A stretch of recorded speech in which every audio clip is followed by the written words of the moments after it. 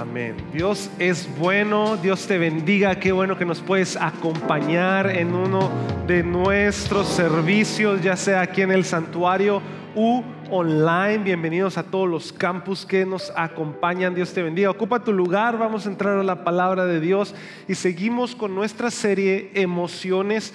Y el día de hoy vamos a hablar de un tema súper interesante para mí y yo sé que también lo es para ti. Seguimos hablando de cómo Dios nos ha dado diferentes emociones y cómo Jesús, siendo hombre, trabajó y balanceó sus emociones. Y hoy vamos a hablar un tema maravilloso, un tema que tú y yo nos vamos a identificar, un tema, una emoción que tú y yo sentimos a lo largo de la semana, y esto es el enojo. A ver, yo quiero saber, los que están online y los que están acá, ¿cuántos se han enojado alguna vez? Levante la mano, ¿verdad? ¿Alguna vez? No. Ahora, baje la mano.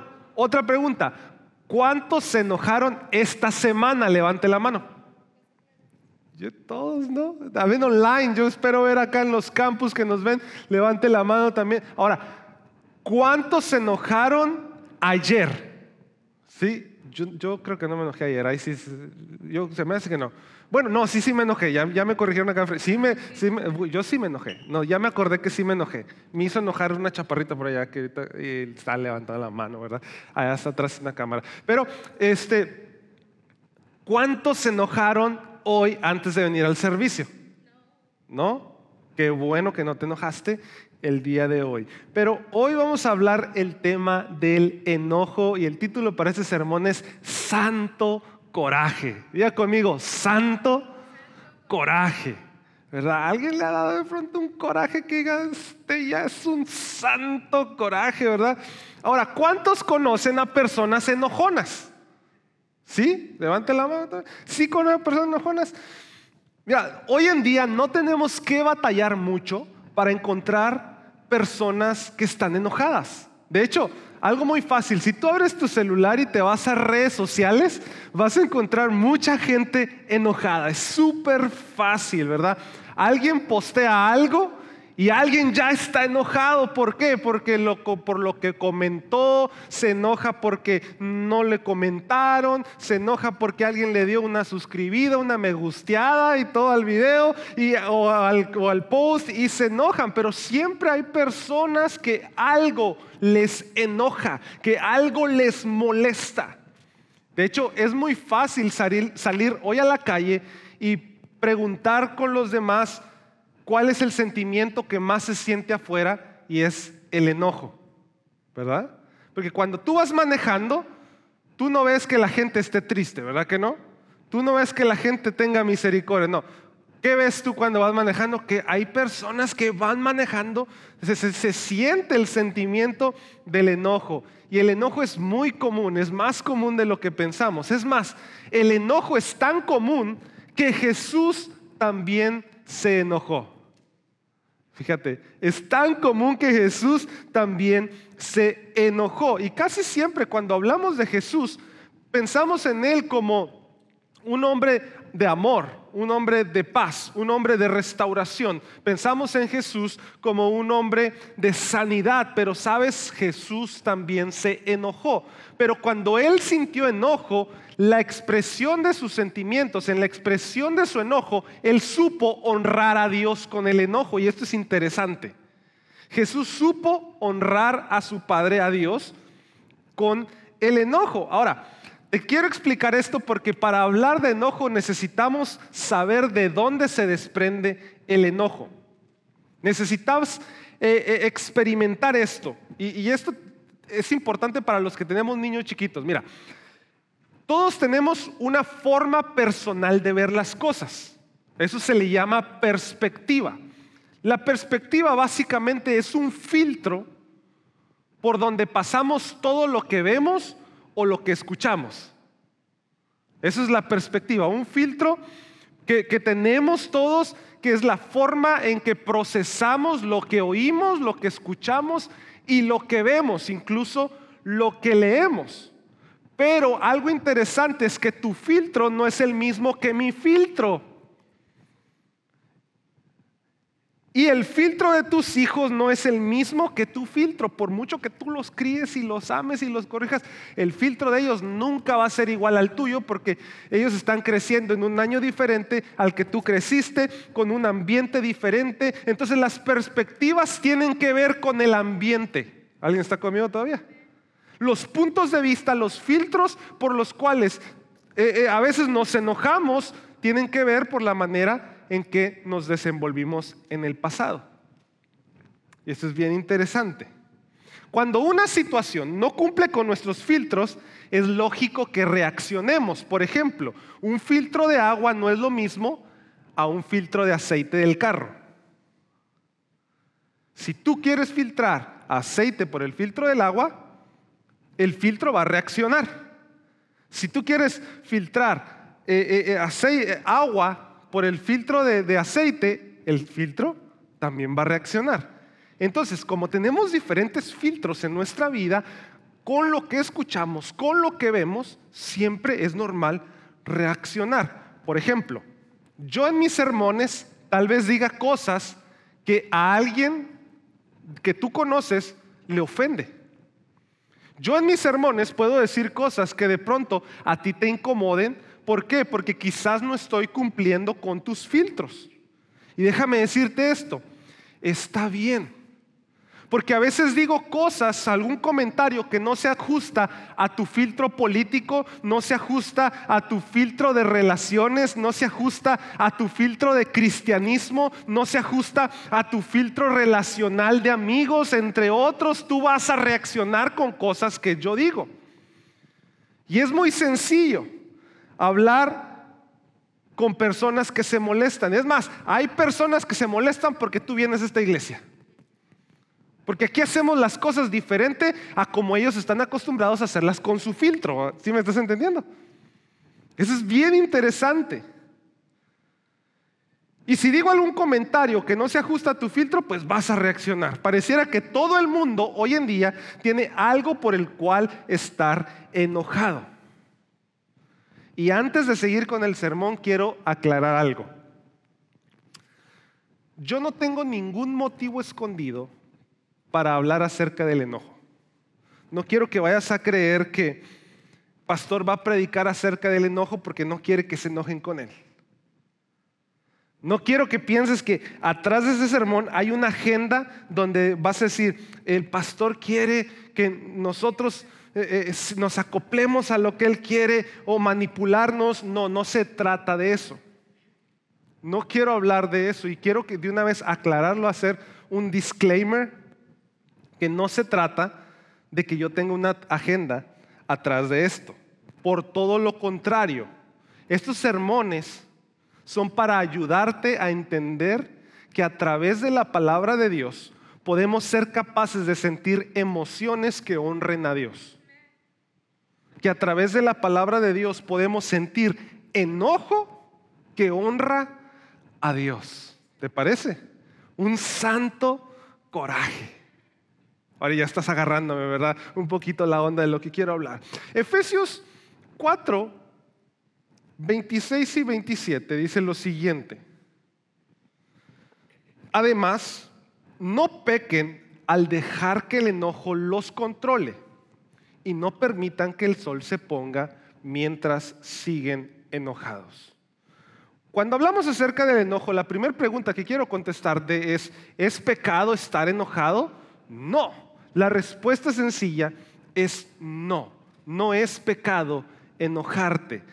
Sí, pícale ahí si estás con tu esposo o con tu esposa, dile, no es pecado enojarnos. No es pecado, ¿verdad? Dile a tus hijos, no es pecado que se enojen. Pero mira esto.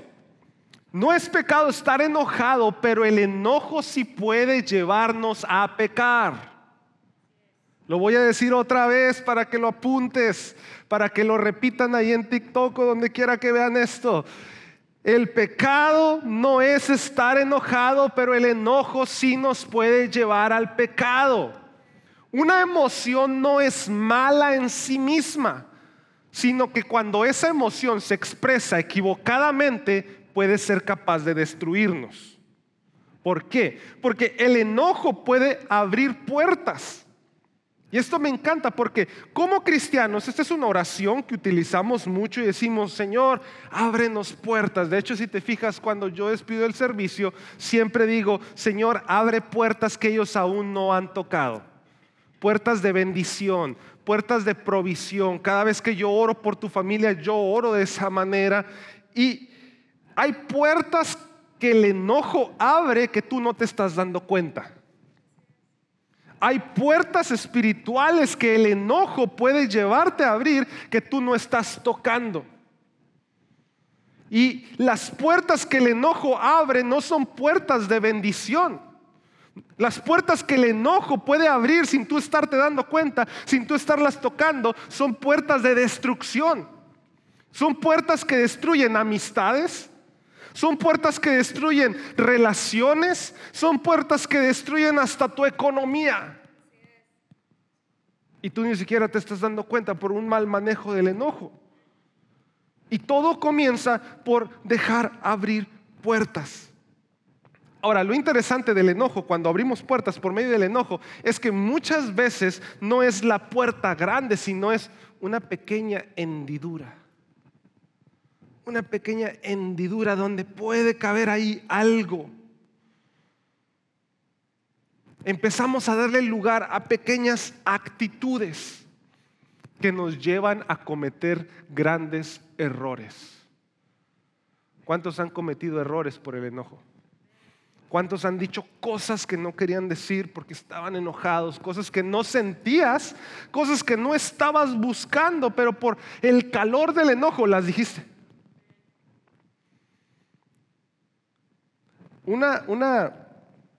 A mí me gusta mucho la ropa, ya todos ustedes lo saben, ¿no? Yo no voy a andar diciendo: a mí no me gusta la ropa. A mí me gusta la ropa, tengo que admitirlo, ¿verdad?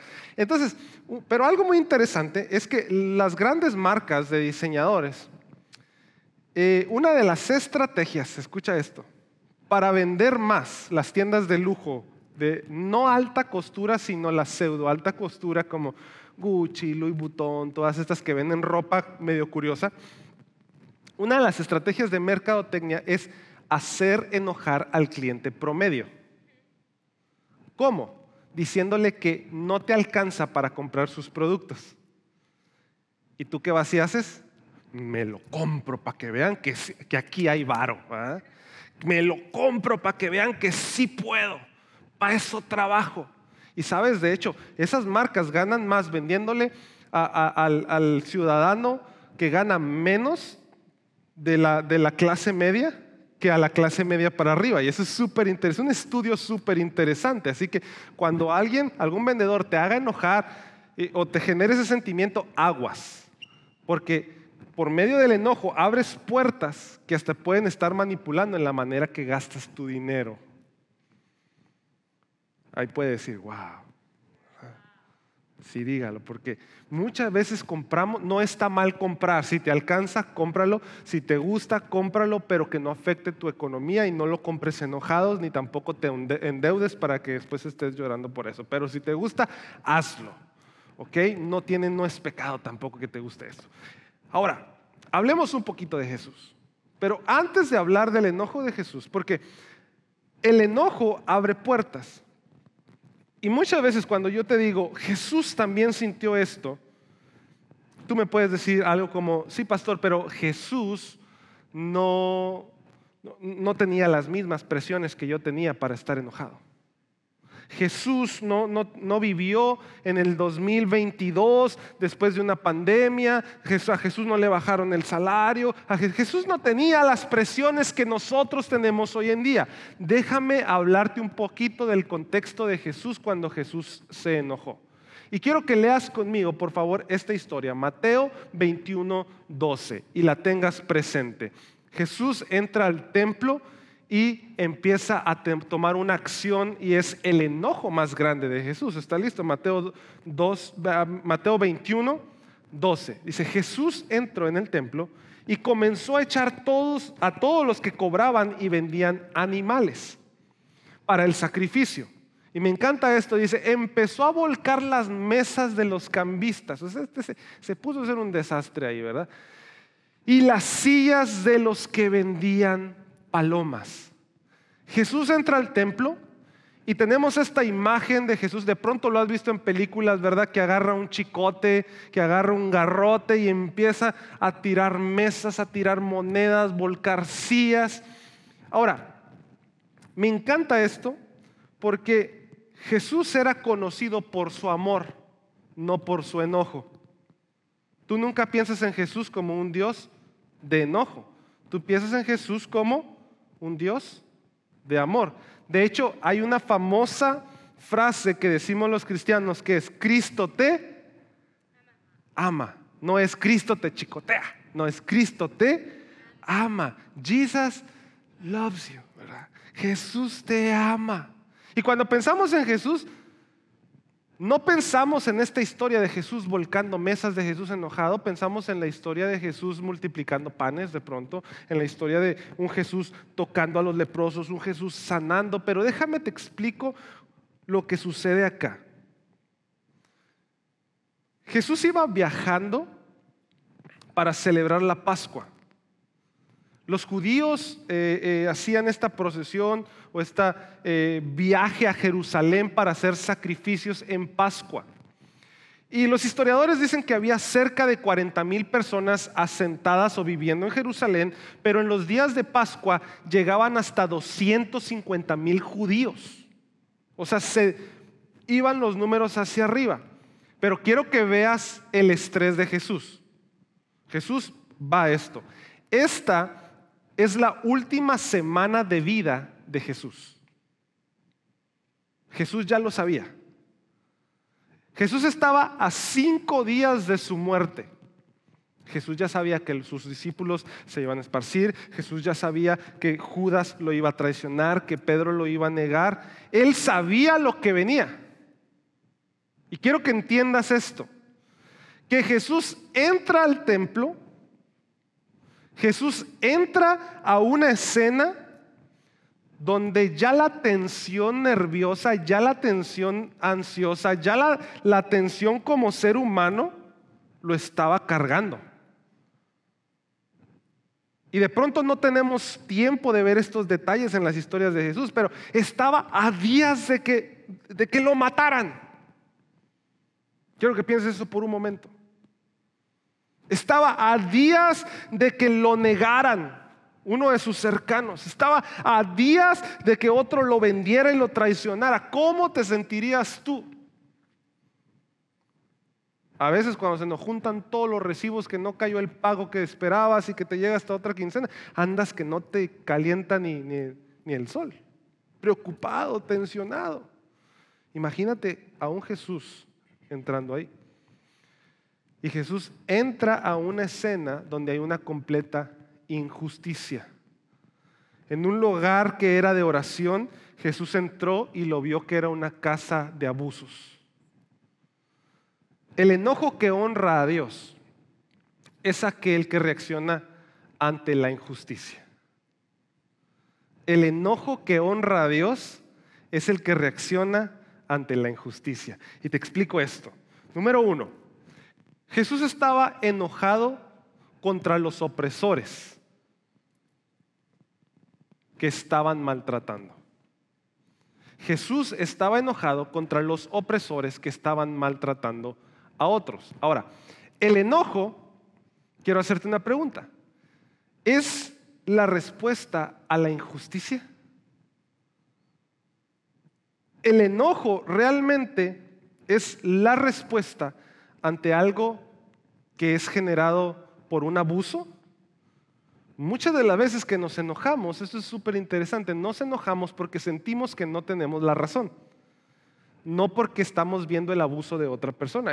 Vamos a explicar esto, porque el enojo que honra a Dios es un enojo que busca cancelar las injusticias. El enojo de Jesús viene no por lo que le habían hecho a él o lo que le iban a hacer a él. Y quiero que notes esto. El enojo de Jesús viene por lo que se estaba viviendo en ese momento dentro del templo. Mucho de nuestro enojo viene por lo que nos hacen a nosotros y lo que nos afecta a nosotros. Por ejemplo, Tú te enojas porque te criticaron. ¿Cuántos dicen amén? Tú te enojas porque alguien te trata mal. Tú te enojas porque te mienten. Quiero preguntarte algo. ¿Alguna vez criticaron a Jesús? Siempre. ¿Alguna vez trataron mal a Jesús? Siempre. ¿Alguna vez echaron mentiras de Jesús? ¿Verdad? Pero en ninguna parte la Biblia nos dice que Él se enojó por lo que le hicieron a Él. Ojo. En ninguna parte de la Biblia, de esta historia, o tú puedes leer los evangelios, dice que Él se enojó porque lo criticaron, o Él se enojó porque no le postearon en su página de Instagram, Él se enojó porque no le dieron like, Él se enojó porque lo criticaron, Él se enojó porque lo despreciaron. En ningún lado dice. Pero sí dice que Jesús sí estaba enojado. ¿Pero por qué? Por lo que le estaban haciendo a los demás.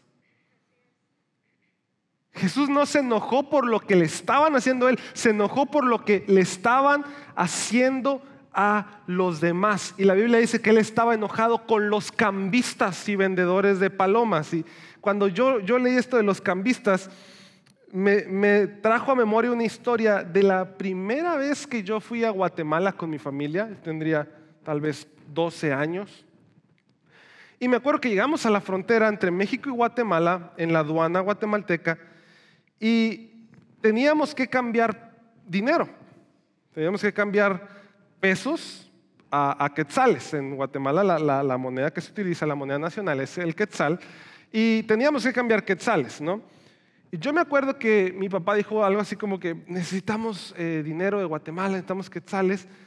Y cuando fuimos a pedir el permiso a la aduana, porque sí te necesita un permiso para entrar a Guatemala, fuimos a sellar pasaportes, lo que sea, y salimos de esa oficina y había un montón de hombres diciendo, ¿quiere cambio? Y tenían unas pacotas de billetes. Decía, ¿quiere cambio? ¿Quiere cambio? Y me acuerdo que mi papá dijo, ¿a cuánto lo das? Entonces, no me acuerdo, no me preguntes, eso fue en el 90 y tantos tal vez, cuánto era un quetzal en pesos, ¿verdad? Pero a lo mejor era como 1.20, vamos a suponer. Y uno le decía, el cambio en el banco estaba a 1.30, pero yo te lo dejo a 1.28. Y luego allá gritaba otro, no, yo te lo dejo a 1.25. Y luego acá de las piedras salía otro y decía, no, cámbiamelo a mí, yo te lo dejo a 1.19. Y ahí se estaban peleando por unos centavos y era bien interesante eso, porque la manera en que hacían dinero, los bancos, la manera que hacen dinero es con los intereses, obviamente inflando un poquito más. Entonces los cambistas también jugaban con ese precio a ver quién lo daba mejor, pero nunca era el precio correcto. Siempre ellos tenían un rango de ganancia. ¿Sí me estás entendiendo? Entonces es una imagen súper interesante. No sé si en estos momentos todavía se sigue haciendo allá por Guatemala. Si alguien nos está viendo, me avisa para saber. Pero el punto es Jesús se enoja con este tipo de personas. No con los cambistas de Guatemala, sino los que estaban dentro del templo. ¿Por qué? Porque los historiadores dicen que había una venta de palomas y un cambio de moneda, porque el templo judío aceptaba nada más un tipo de moneda, no era la moneda que se manejaba afuera. Afuera se manejaba la moneda romana y adentro tenían que usar un tipo de moneda específico. Y dicen los historiadores que afuera del templo, esto funcionaba un tipo cine. Afuera del templo compraban una paloma por 4 centavos y dentro del templo valía 75 centavos. Mira esto. Porque es bien interesante. Si podemos volver al texto, por favor. Mateo 21:12. Dice, Jesús entró al templo y comenzó a echar a todos los que compraban y vendían animales para el sacrificio. Pero hay un detalle específico. Dice, volcó las mesas de ¿quién? Los cambistas y de los que vendían ¿qué? Palomas. Ojo, en la historia del templo, cuando tú llevabas un sacrificio, si tú eras, esto te va a encantar, muy, muy pobre, tu sacrificio no iba a ser un cordero, no iba a ser algo grande, la Biblia, la ley decía que si tú eres muy pobre, podías llevar 2 palomitas. ¿Por qué? Porque las palomitas las puedes atrapar silvestres. Esto era para los que no tenían nada, que eran muy humildes, muy pobres. Ahora, en el templo, si tú llevabas tus palomitas, es como los del cine hoy en día. Yo puedo comprar mis palomitas de $1 en el Walmart, pero si llevo mi bolsa de palomitas al cine, en la entrada me van a decir: bienvenido, pásele, qué inteligente es usted que trajo sus palomitas. No, ¿qué me van a decir? Dígalo. Aquí no puedes entrar estas palomitas. Necesitas comprar nuestras palomitas. Y luego, el otro día fue el día del cine nacional y valía $3 la entrada, pero de esos $3 ibas a las palomitas, $12 las palomitas. No, $7 un vaso de coca, que me va a hacer más daño que bien, ¿no? Entonces es súper caro. Es lo mismo que estaba pasando con las palomitas del templo. No eran popcorns, eran palomitas que volaban, ¿verdad? No de las que se comen. Tortolitas. Pero imagínate, afuera valían 4 centavos y adentro valían 75 centavos. No era que estuvieran... Ahora, el punto aquí no era que estaban abusando de la gente. Estaban abusando de los pobres. No es nomás enojarnos porque sí. El enojo de Jesús no fue porque al que tenía más le cobraban más. El enojo de Jesús no fue porque a los que podían pagar 75 centavos les cobraban 75. El enojo de Jesús tuvo mucho que ver porque a los que iban habían hecho un esfuerzo por llegar al templo. Tal vez habían vendido lo que trabajaron un año para poder llegar a adorar a Dios. Se les estaba abusando. Y el enojo de Jesús explotó.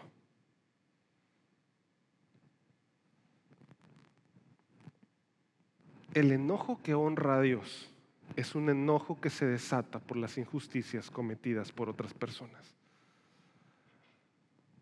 Ahora, tal vez estás preguntando, ¿y cómo puedo controlar esto, pastor?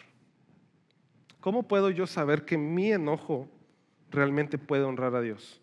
Haz algo que llamamos una auditoría de enojo.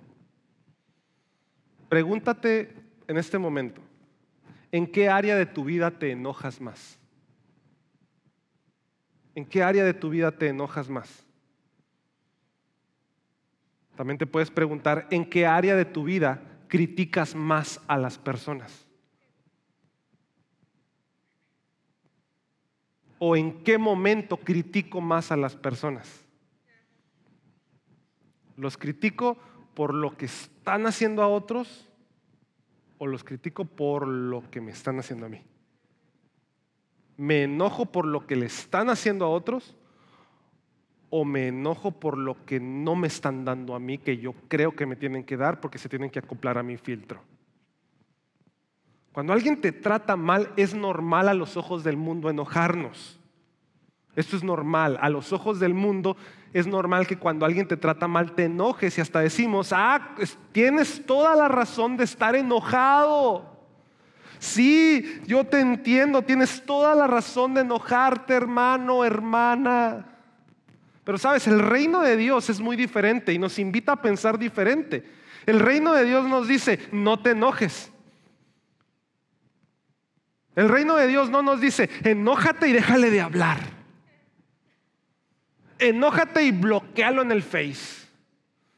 Tú tienes toda la razón, enójate y ya no vayas a la iglesia. No, el reino de Dios nos dice todo lo contrario. El reino de Dios te dice, enójate y bendícelo. Enójate y acércate a Él. Ya nadie dijo amén. Enójate y no lo maldigas, bendícelo. La Biblia dice, ora por los que te persiguen, ama a tus enemigos, perdona a los que te hacen algo malo. Amén. No, pastor, ya no me gustó esto del santo coraje. Porque estamos enojados durante tanto tiempo por cosas que no se acoplan a nuestros filtros, en lugar de estar enojados porque no estamos predicando lo suficiente, porque no estamos llenando ese santuario lo suficiente, porque estamos enojados porque el pastor se pone gorra para predicar, estamos enojados porque la iglesia no se ve como se miraba allá en mi rancho, estamos enojados por todo menos por las almas perdiéndose. Estamos enojados porque no me aman como yo espero que me amen, porque no me hablan como yo espero que me hablen. Hermano, me ofenden. Es que en esa iglesia me ofendieron. Es que sus hermanos no tienen el amor de Dios. ¿Cómo perdonamos a los que nos ofenden? Es una buena pregunta. Así como Cristo te perdonó a ti. Pídele a Dios que sane tu corazón y que Él haga la obra.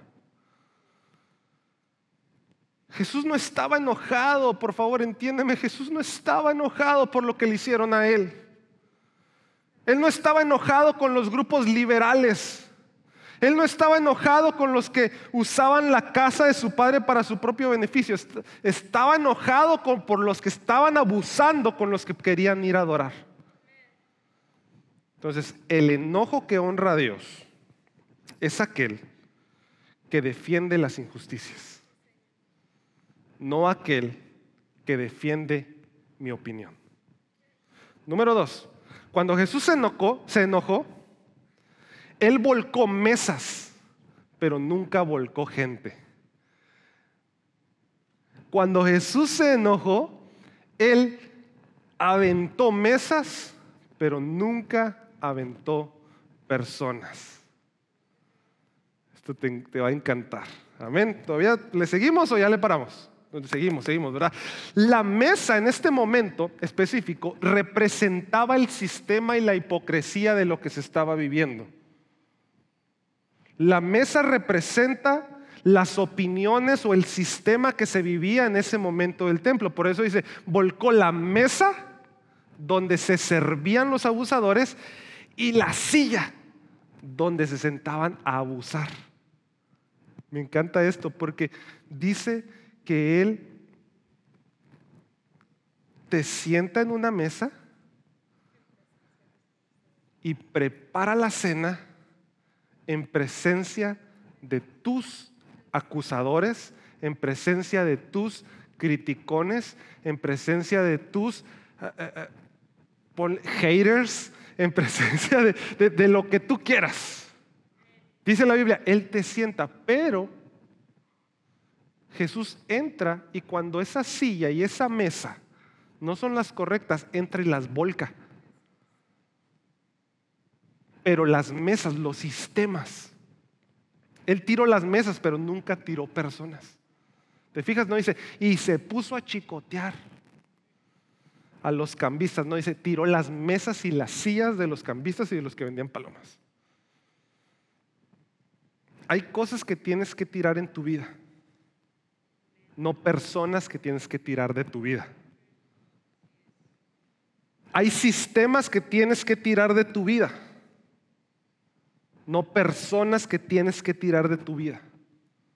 Hay sillas que tienes que romper en tu vida porque te estás sentando en lugares equivocados, pero no relaciones que tienes que romper porque te están tratando de edificar. Recuerda esto, y lo he venido predicando. Un sentimiento intenso no acredita su autenticidad. En otras palabras, tener un fuerte sentimiento no significa que es lo correcto. Sentir algo no significa que es lo correcto. Repite conmigo. También hay en los campus que nos ven online. Repite conmigo. ¿Mis sentimientos son importantes? ¿Mis sentimientos son verdaderos? Pero no siempre son la verdad. Otra vez. ¿Mis sentimientos son importantes? Dilo. Mis sentimientos son verdaderos, pero no siempre son la verdad. Esta es una verdad difícil de aceptar.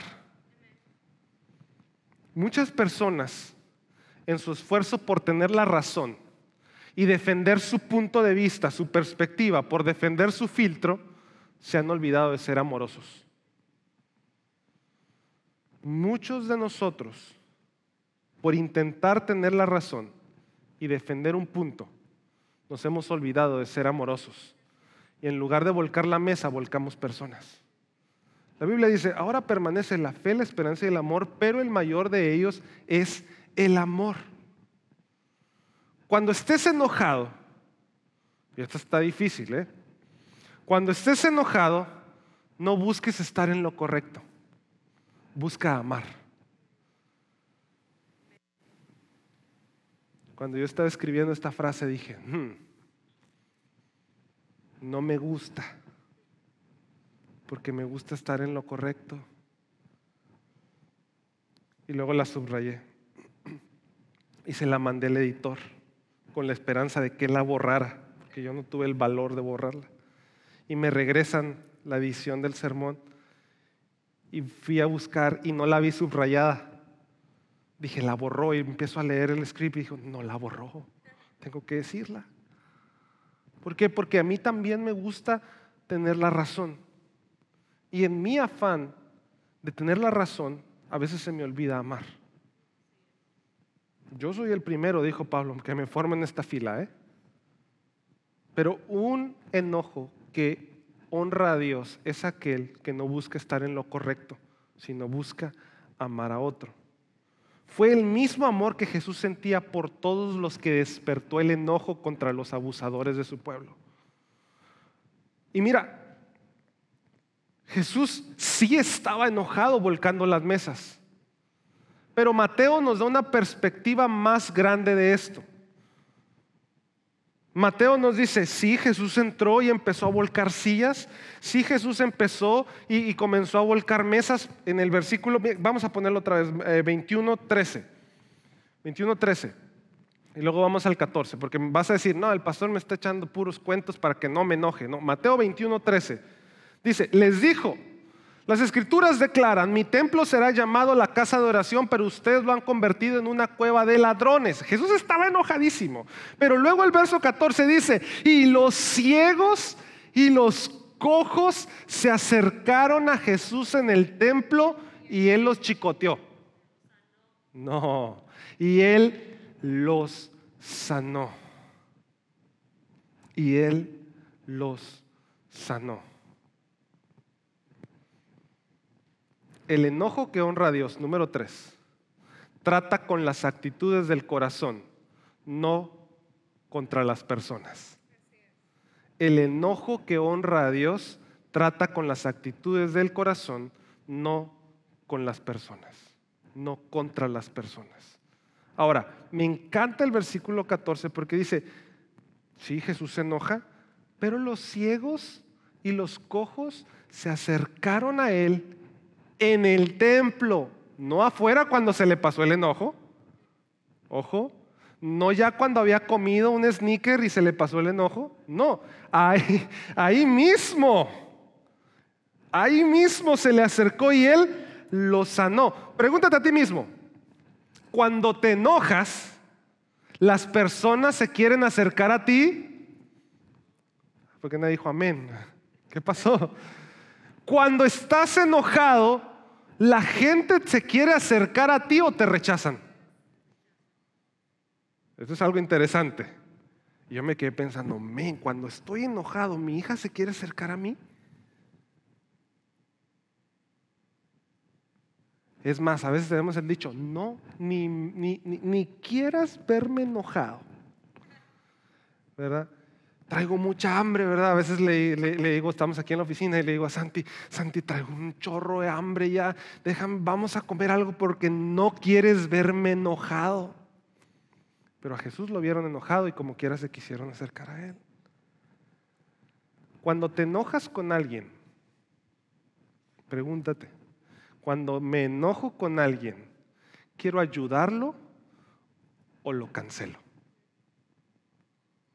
La tendencia de hoy en día es que cuando alguien nos trata mal, lo cancelamos. Me encanta esto.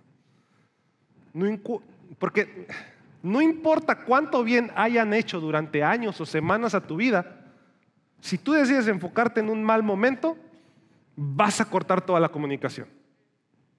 No importa qué tan bien, qué tanto te hayan ayudado, qué tanto te hayan bendecido, qué tanto te hayan edificado. Si tú te enfocas en un momento, vas a tirar todo eso a la basura y por el enojo lo vas a cancelar.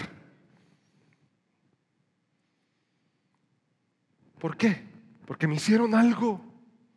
Porque me sentí enojado, me sentí ofendido. ¿Y qué haces? Los cancelamos. Ahora te explico lo que es cancelar, porque a lo mejor no entiendes esto. Hoy en día está muy de moda un término que se le ha llamado la cultura de la cancelación, ¿verdad? O cancel culture. Y este es un concepto que existe, que consiste en esto, escucha, en retirar el apoyo o cancelar a una persona que dijo o hizo algo ofensivo o cuestionable para ti. Es como, digamos, un tipo de bullying grupal, ya que son muchas personas que se ponen de acuerdo para atacar o descalificar los puntos de vista de otras personas, de un lugar o de una empresa. Ojo, porque, te explico, hoy en día el mundo quiere cancelar a la iglesia. ¿Por qué? Por los valores que creemos. Por los valores que creemos. Y el mundo se está poniendo de acuerdo diciendo, no, ya cancelemos a la iglesia porque la iglesia no cree en el matrimonio homosexual. Cancelemos a la iglesia porque la iglesia no cree en que los niños puedan ser educados sexualmente a como ellos quieran y definirse ellos. Cancelémoslo y se ponen de acuerdo allá afuera. ¿Por qué? Porque están enojados con algo que nosotros dijimos. Eso es la cancelación. Ahora, eso es contra la iglesia. Está muy de moda cancelar. Pero ¿sabes? A veces cuando tú te enojas conmigo me empiezas a cancelar. Como pastor. Y te empiezas a poner de acuerdo allá afuera. ¿Por qué? Porque no me acoplé a tu filtro. Cuando algo que se dijo no te gustó, te pones de acuerdo. Y estamos siendo parte de ese mismo movimiento de cancelación. Estamos siendo parte de eso mismo porque es la moda, porque es lo que otros hacen. ¿Por qué? Porque hay muchas iglesias, sí. Pero mira, cancélame.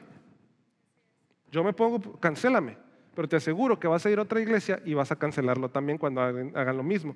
Y luego vas a brincar a otra iglesia y vas a cancelar. Y luego vas a brincar a otra iglesia. ¿Por qué? Porque el problema no es lo que se dice. El problema a veces somos nosotros que no queremos aceptar que nuestros enojos no están honrando a Dios. Y aunque esté de moda cancelar, déjame te digo algo. No es bíblico ni refleja el Espíritu de Cristo. Jesús no canceló a Pilato. Jesús no canceló a los fariseos que planearon matarlo. Jesús no canceló a Pedro cuando lo negó. Él no dijo, ya me negaste, órale. No me gusta, me voy a buscar otros discípulos que sí se acoplen a lo que yo diga. Él no lo canceló. Él no canceló a los saduceos. Aun cuando todos hicieron algo malo en contra de Jesús, Jesús no los canceló. Al contrario, Jesús estaba en la cruz y dijo, Padre, perdónalos, porque mira, esta frase me encanta, no saben lo que están haciendo. Y tú y yo cancelamos a medio mundo. No, ya no le hables. Tú no tienes por qué convivir con ese tipo de personas. Tú no tienes por qué ir en esa iglesia, no aman al prójimo. Es la estupidez, perdón, la más grande que he escuchado. Cada iglesia ama al prójimo, cristocéntrica. Que yo no esté de acuerdo con algo, está bien. Hay iglesias, escucha esto, que me han dañado. Y yo sigo hablando bien de esos ministros, sigo hablando bien de esos pastores, sigo hablando bien de esas iglesias porque son parte de mi cuerpo, del cuerpo de Cristo. Y son necesarias para el cuerpo de Cristo. Hay pastores que no predican como a mí me gustaría, sí, yo sé, pero esos pastores son necesarios para el cuerpo de Cristo. Esos pastores alcanzan personas que yo no puedo alcanzar. Y ellos volcan meses. ¿Me estás entendiendo? No podemos cancelar al cuerpo de Cristo. Jesús no los canceló. Jesús extendió una oportunidad de redención y Jesús, mira, los fariseos fueron los que movieron todo prácticamente para que crucificaran a Jesús. Y Jesús no los canceló. De hecho, la mayor parte del Nuevo Testamento le escribió un fariseo. Y doy gracias que tengo un Dios que a pesar de quién soy no me ha cancelado y estoy aquí hoy.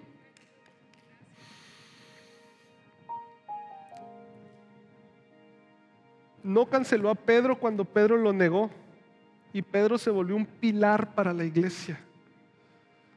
No canceló a los fariseos y Pablo escribió cartas que hoy nos sirven para nuestra teología.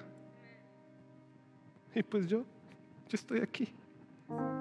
Siendo quien soy, te puedo predicar porque Él no me canceló a pesar de mi pecado, a pesar de mis errores, a pesar de quien soy, a pesar de mi pasado. Él no me ha cancelado. Doy gracias porque tengo un Dios que no me cancela, no se aleja de mí, sino que Él cancela mi pecado, cancela mi deuda.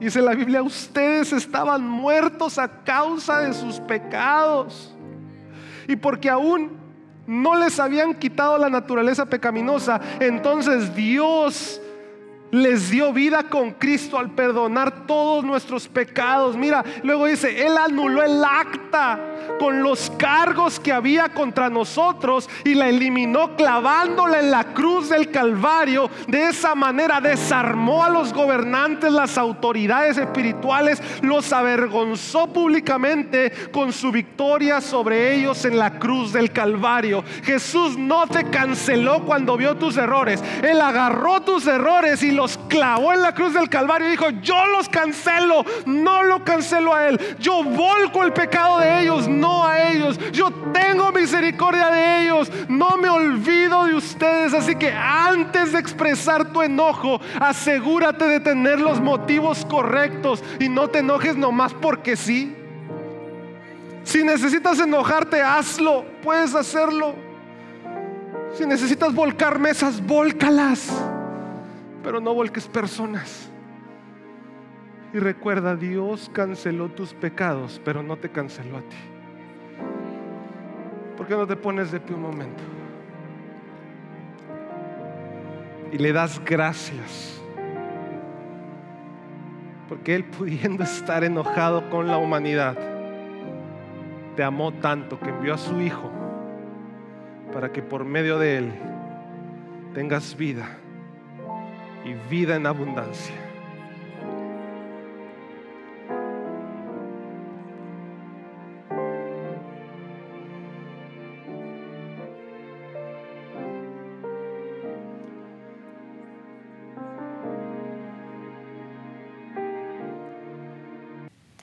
Gracias por permanecer con nosotros durante toda la experiencia de adoración. Para nosotros es muy importante que tú estés aquí y tú eres muy importante para nosotros. Si tienes alguna necesidad de oración, queremos orar contigo, por ti y por la necesidad. Sabemos de que en la oración hay poder. La palabra de Dios dice que la oración del justo puede mucho y sabemos que Dios puede responderte en este momento. Así que déjanos un comentario o un mensaje privado y queremos estar ahí para ti. Así que muchas gracias y nos vemos en un próximo servicio.